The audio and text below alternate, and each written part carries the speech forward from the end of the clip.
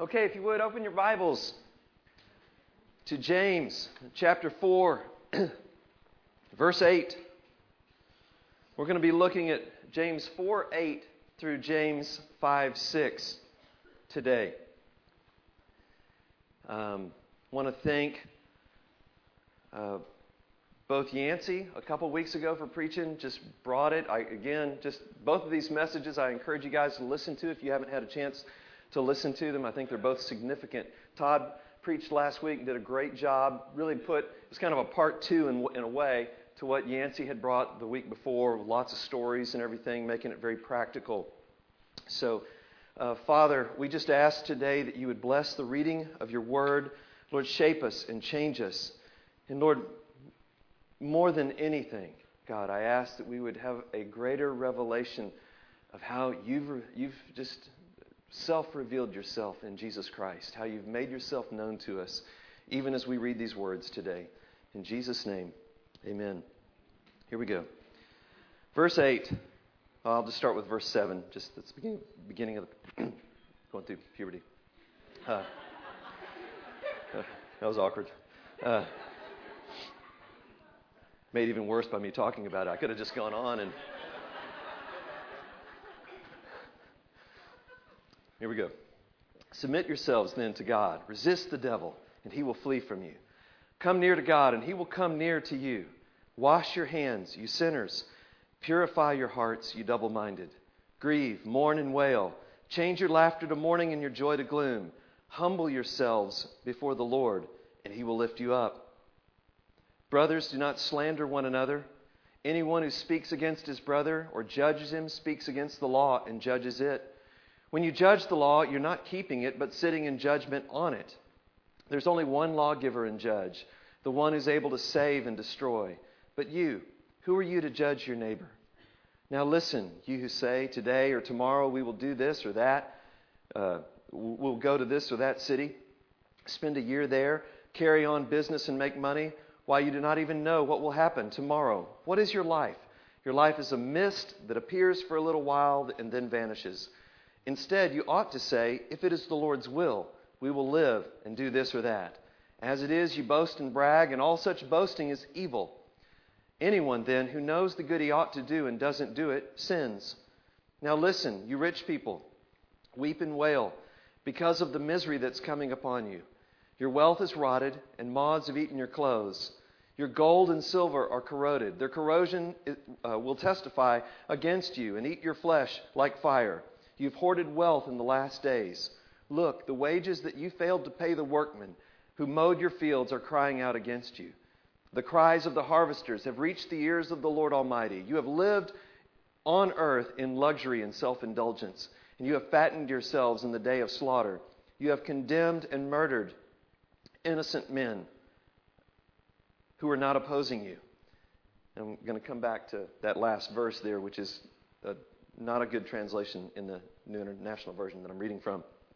Okay, so, it's kind of heavy passage, isn't it? A little bit, yeah? So the deal here, and let me just say, I'm really going to be focusing on verses 11 through 4:11 through 5:6, and even that beginning piece, where he's saying, come near to God, sinners, purify your hearts, double-minded, grieve, mourn, and wail. All that sounds really heavy, but the context of that is submitting ourselves to the Lord. And if we are unwilling to submit to the Lord, that is the word for us. If we're saying no with a stiff neck to God and bowing up, there's nothing left to be said but to say, get ready for hard times, they're coming. Because you can't draw close to God when you're living a prideful, self-indulgent, self-focused, me at the center of my universe kind of life. And so that's why that language is so strong there. Now, the last couple of weeks, Yancey talked about the tongue and ultimately being powerful people. That's a great word. And what he meant by that wasn't powerful in the sense of the flesh and just dominating people with physical force or something like that, but it's being whole, finding our identity and our life in God, so much so that we're free to let other people do what they want to do and not have to try to control them or manipulate them, Todd gave us more on that same flow about submitting and being humble that in a way that keeps God at the center. And, even today we're going to get there. Again, it's kind of the same message. And even though we do these messages over several weeks, it's one flow. That's why we keep emphasizing Jesus through this thing from the beginning to the end. And I called it opportunities. Called it opportunities along the way. I'm going to set this here, Jonathan. I'll be careful wherever Jonathan's at. I called it opportunities along the way, and I mainly called it opportunities along the way because I didn't want to call it challenges. There's just something in me. I have a positive bent. Anybody who knows me knows that. It's also a weakness. It causes me to miss negative things that I should be seeing sometimes. Anybody relate to that? I don't know why I said that. But it's one of the passages in Scripture, of which you could really pick any one, but it's one of these places where if we get our eyes off of Jesus and start looking at just the do's and the don'ts here, this is part of why Martin Luther called this a right strawy epistle. Strawy, like made of straw. He didn't like this one. It didn't support a lot of his other theology that was so dominated by Romans and justification by faith. But if you take your eyes off of Jesus in this passage, then what happens is you'll end up with a seesaw kind of perspective about morality, where God's on the other side, and we're just kind of trying to find a balancing place with God. Is this working here? And so I do some stuff, and then I blow it some, and then God kind of does His part over there and balances me out with a little bit with grace. Anybody ever feel that way? And it's a disaster. It's a disaster to try to live in seesaw, doing seesaw thing with God. Jesus Christ has done it all. And it really is the only way to live. God does some, I do some. That's not going to work. It's a disaster. And so the key is to see that there is one person who can live the Christian life, and His name is Jesus. That's right. Well, only one can do this thing. Only one can live this life. So the main thing I'm saying today is this. We live the Christian life by continually trusting in Jesus through the challenging situations of life. And that's what we're looking at here. You've got relational things, you've got the future, you've got money.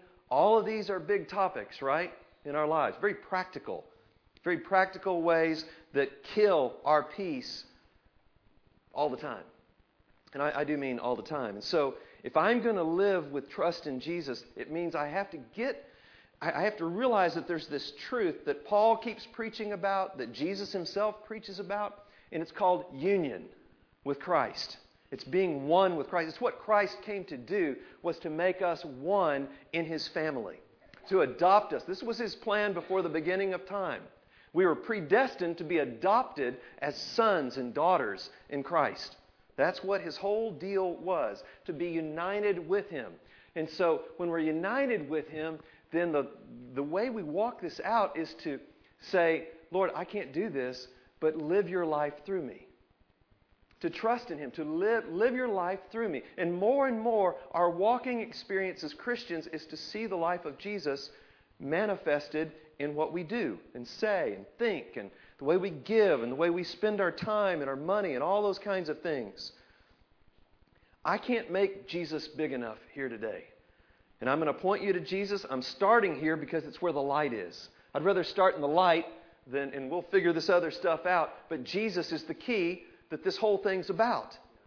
Nobody's going to get to Jesus one day, face to face with Jesus, and say, Jesus, I think I made too much of you while I was alive on earth. Nobody's ever going to do that. None of us. So that's why we study Scripture like this. Because this Scripture points us to the one who is the Word of God, the Lord Jesus Christ. Jesus is the Word of God that the Scriptures point to. And this is important, because in our culture, especially in the Christian culture, the evangelical Christian culture, it's easy to take this and turn it into an idol. Now, nobody would ever say they bow down to it and burn incense to it or pray to it. But if this takes the place of Jesus Christ, it's become an idol in our lives. This is given to be something that we look through to see Jesus. That's the point of the Scripture. That's what Jesus himself says. John 5:39 and 40. You Jews, you study the Scriptures all day long, like 12 hours a day. You study the Scriptures all day long, but you refuse to look at them and come to me. I'm the one the Scriptures are all about. So it's huge. Jesus is the Word of God that the Scriptures point to. Jesus is the Word of God that communion points to. Again, we just did this. We're doing a new emphasis on communion. But it's not, like communion's not the deal. It's not the end all. It's something that points to something else, Jesus. You know, when a sermon is good, it points to Jesus. You know, we say, wow, that was inspired. Why was it inspired? Because it pointed to Jesus Christ. That's it. You know, it's not, I can talk about all different kinds of things, relationships, money, finances, how to get along in marriage, all those different things. But if it doesn't point to Jesus Christ, you know, there's just something, I'm just missing it a bit. It's got to get to Him. He is the one in whom are hidden all the treasures of wisdom and knowledge. He is the revelation of God, God's self-revelation to us, to the world. So it's absolutely huge. If you get off on those things, it's like, then you turn this into an idol. If you get off on communion, you know, one of the things that happened during the Reformation is that everybody was fighting communion wars. That was one of the big deals. There was this big war in Europe called the 30 Years' War.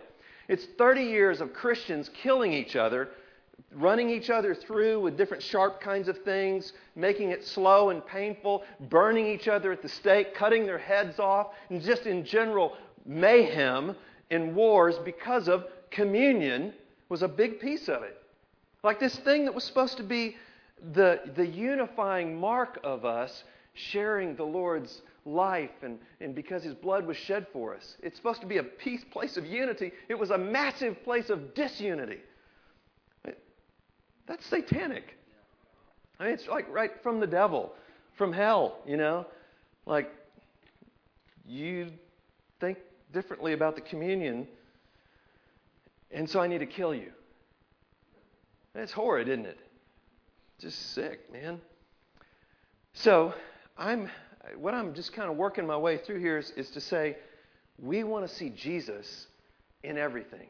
When we look at the Scriptures, we want to see the ultimate interpretation, what God's pointing to. I mean, even Jesus revealing Father, Son, Holy Spirit in relationship, and He's bringing us into that divine, triune, beautiful love relationship dance that's going to go on for eternity.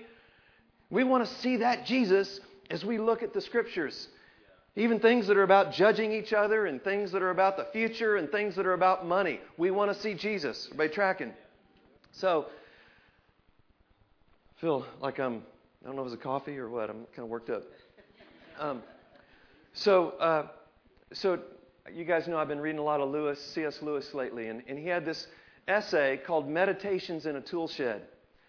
And in the essay, he says he went into a tool shed and he saw a sunbeam coming through a crack in the roof, and there were all these dust particles. You know what I'm talking about? Yeah, I clean our floors at the house. We got wood floors a couple of years ago, and so I'm like OCD about the wood, about dust and Maggie bringing in debris and stuff.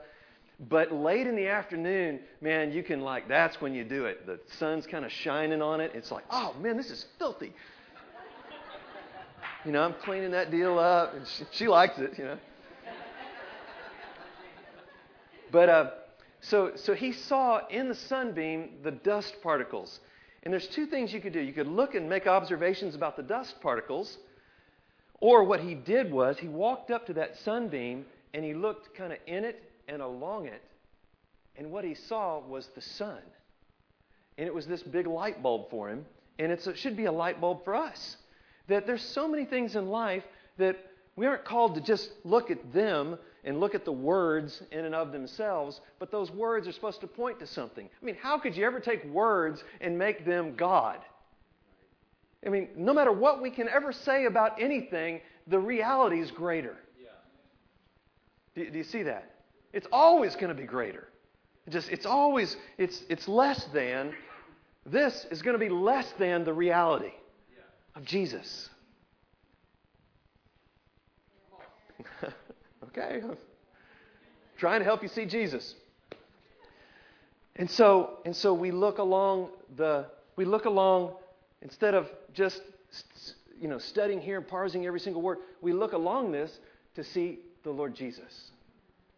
That's what we're supposed to be doing. We look at communion, and it's not just bread and wine and things that I said bread and wine. We use crackers and grape juice. We use a symbol of the symbol to get to the reality. I mean, we need to get some bread and wine in here. At least cut the symbolism down one notch. Are y'all tracking with me? And so it's not just these things that we think of as holy in the church, but it's our lives. My life is supposed to be something that's not just supposed to be analyzed, but pointing to the reality of Jesus Christ. That's the greatest compliment you could ever give me, was to say, wow, I see Jesus in you. In some measure, I see Jesus in you, and I'm being changed.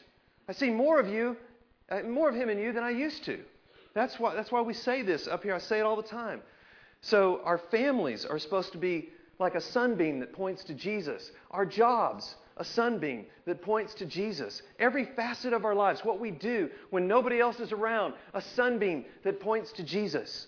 The entertainment that we watch, a sunbeam that points to Jesus. Our politics, world peace. This is really God's plan for making everything right. And so the way we think about, there's wisdom in philosophy, there's wisdom that Jesus is wanting to make right. If we'll look to Him in whatever sphere it is of life, health, business, commerce, politics, you name it, church life. There's nothing He doesn't want to touch. And so, a couple challenges to peace. Let's look at this today. The first one here, first challenge to peace under pressure is our relationships. Verse 11 and 12. Brothers, do not slander one another. Anyone who speaks against his brother judges him, speaks against the law and judges it. When you judge the law, you're not keeping it, but sitting in judgment on it. There's only one lawgiver and judge, the one who's able to save and destroy. But you, who are you to judge your neighbor? You guys, we're all just people. And we're broken. We're fragile. We do dumb things. We make mistakes. Am I hitting the mark yet? That's not me. I'll keep going. I'll keep working on it. If I had $1 for every time someone told me they've been hurt by the church, I wouldn't be rich, but I'd have more money than I do now. And, I just want to say, you guys, it's people. It's people. I've been hurt by the church, and so I'm going to opt out of God's eternal purpose for revealing Jesus through the church in the world. It doesn't make sense. It's like, I got hurt, and so now I'm really going to hurt myself even more by pulling out of the one thing that can really, really help me. Relationships, connection, being known, knowing others. It's the lab for working these things out. It really is. That's what the church is. And, the judgments that we make about one another, usually what they end up doing is they manifest a kind of self-fulfilling cycle where I'm hurt and I'm wounded because of something that happened in my past. And so now I'm expecting somebody else to do that to me. I'm looking for you to kind of do that to me, to wound me in that way. And so I'm looking for it. I'm looking for you to do something that you in your weakness and brokenness, chances are you're probably going to do it. And the only way out of this vicious cycle is to forgive. This is the only way out. And it's been provided for you because you've been fully forgiven in Jesus Christ. And He calls us to forgive as we've been forgiven. And you've been fully forgiven 100%. Clean slate in Jesus. He's done it all. He's dealt with Adam once and for all, taking him to the cross, taking all that old life to the cross, his blood covering our sins once and for all. It's good news. And so the judgment stuff, it kind of it puts us in the place of God. That's what it does. And so when we judge and we expect somebody to do something, or we make a judgment about them, I look at you and I say that you're something. The thing I'm missing is that I'm looking at Tiffany right now. I know she can handle me doing this. And I love you, sister. But the thing that I miss when I judge her is that I miss that God places unsurpassable value and worth on her life. He says that she is worth the Son of God dying for. And anybody that you've ever met in life or will ever meet, anybody that you'll ever judge or try to pin something on them, the thing you've got to remember is they are worth Jesus Christ dying for. Unsurpassable value. How could you ever put a value on the life of the Son of God? We can't even comprehend that. And that is good news and a call for us to give up the judgment stuff. He's already judged them as worthy. He's judged them as worthy of dying for. So, here's what we need to do. Yancey, you can handle this. Stand up here if you would. So I could, Yancey might be somebody I'm tempted to judge for whatever reason. I'm looking at him and I see something that's not perfect about his life, and I come up with a few judgments, and I look at him and I say these different things about him. What God wants me to do is, what did we talk about a minute ago? He wants me to see Yancey, but also look along Yancey, not just at Yancey and his faults, but along Yancey to see how Jesus actually feels about Yancey Smith. And to give that kind of value to my brother, whom I love, and I do love him. Amen. Amen. Good. Okay, so that's where this is going. And how does this Scripture point me to Jesus?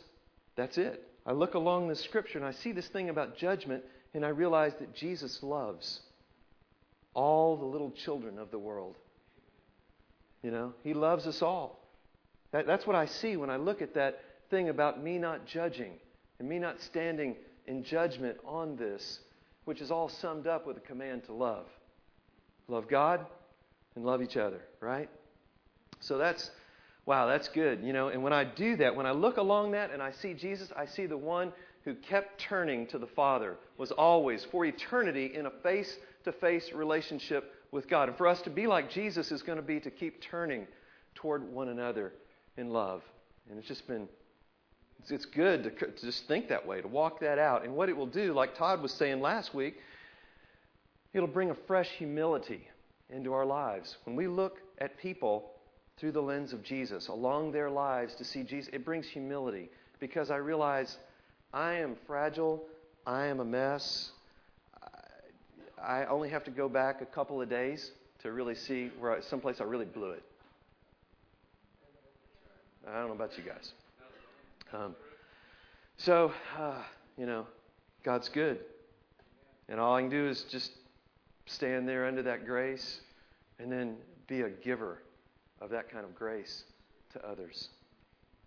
Amen. So that's one way. This challenge to peace in our relationships is to look to Jesus as we're looking at people and to love them the way He loves them. Another piece there is another challenge is our future. Another challenge to peace under pressure is our future. Anybody ever lose peace when you start thinking about the future? God. Oh, man. So you got, all these little phases. You're going from high school to college, and that's stressful, thinking about the future and the unknowns there. Going from college to the workforce, that's stressful, thinking about the unknowns there. Thinking about marriage, thinking about children, that's stressful. I just don't know about all that stuff. Provision, how am I going to get money to pay for these different things? Right? I'm creating anxiety in here. But he says, look, and again, we're looking along this to see Jesus, right? So look at this. Listen, you who say today, tomorrow, we're going to be in this city, there, carry on business here and there and make money. Why, you don't even know what's going to happen tomorrow. Can I get a witness? What's your life? You're a mist that appears for a little while and then vanishes. Like fog in the morning that's gone by midday. Right? A couple hours. Instead, you ought to say, if it's the Lord's will, we'll live in this city We'll live and do this or that. As it is, all this boasting, bragging, it's evil. It's evil. Okay, it's not connected to good. It's parasitic on what is actually good. That's what evil is. Evil is good gone bad, and it can only exist because it's parasitic on the good. You know, it doesn't exist on its own. Another topic. We'll get there some other time. I love time travel. Anybody like time travel stuff?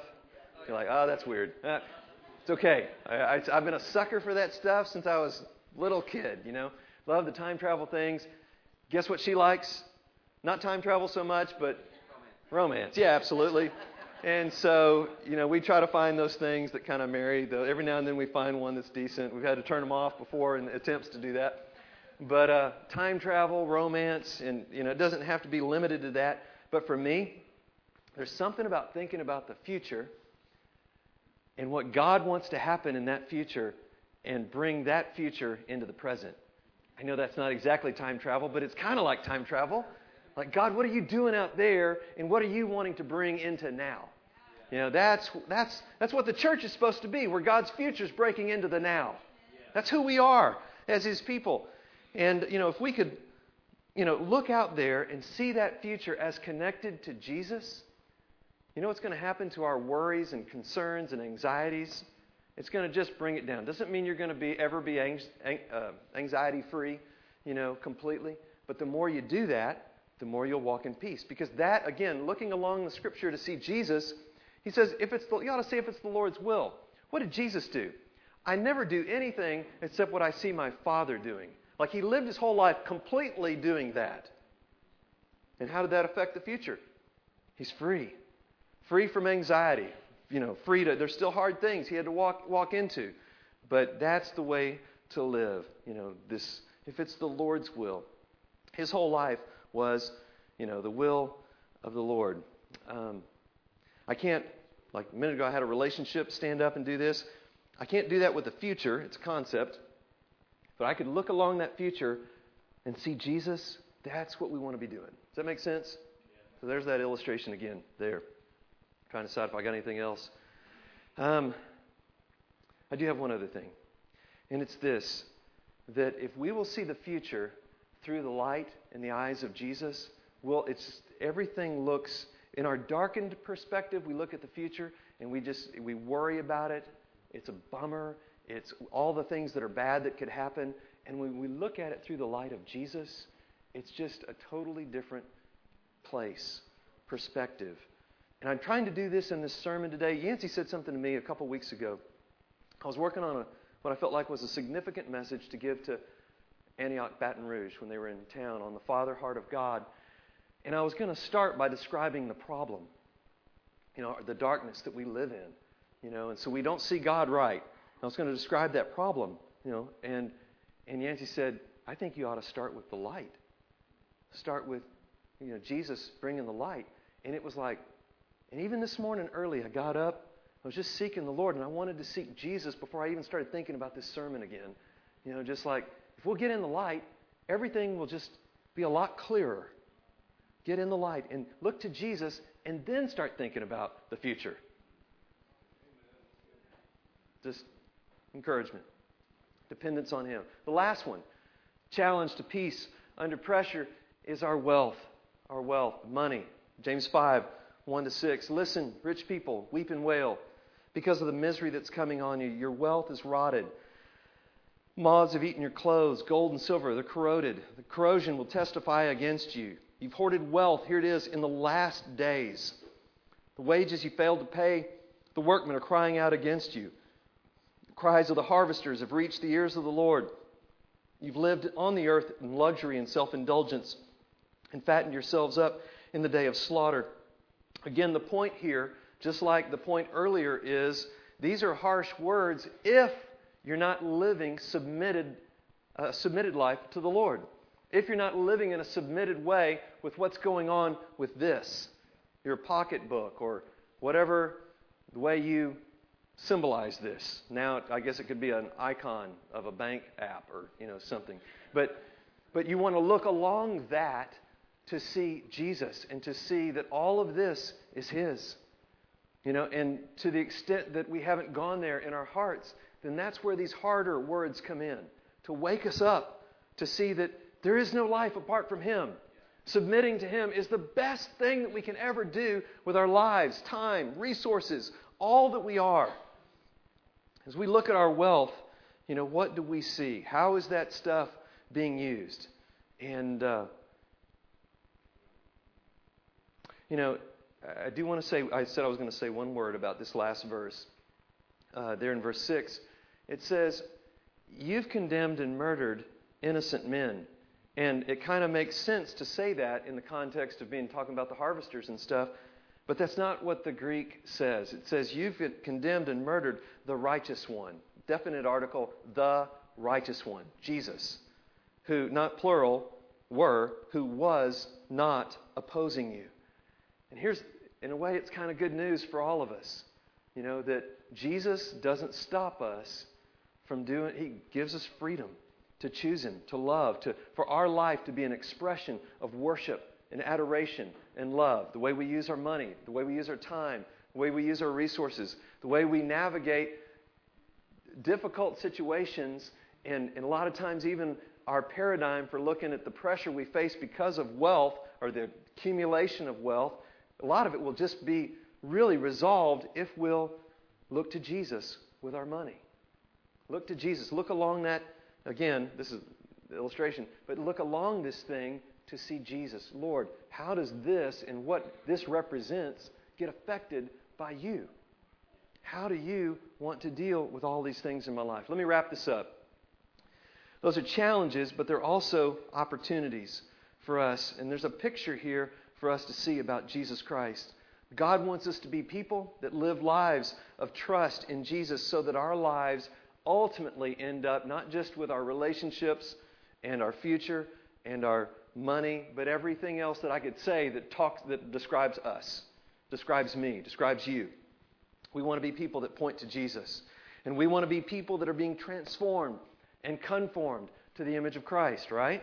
We want to be people that know how to relate, what it's like to be pulled into God's life of relating. We want to be people that know how to turn face to face and enter into that kind of, not where we turn away and keep turned away, but where we turn toward each other and keep turning toward one another. We want to be people that know how to walk in peace under pressure. And we want to be a church that points to Jesus. And when I say, having an experience of Him, that's when I say trust, I mean having an experience of Him that's real. And that gets back to what I talked about at the start, that we want to be united with Him in our real lives, united with Him day in and day out, where we acknowledge in our lives the truth that we've been united with Christ in new life. That's the truth. And so our experience then is to acknowledge that and live in that more and more and more. I've been crucified with Christ. I no longer live, but Christ lives in me. The life I'm living, it's His faith. It's His life being seen and manifested in me. And it looks more and more like the truth that's found in Jesus. Remember, the word for truth in Greek is aletheia. Aletheia means covered. Means not. And so I want to be a person of truth that shows what the uncovered life of Jesus looks like. That's what we want to do together. Let's stand up. Worship team, ministry team, come on up. Just want to give us a few moments here to respond to God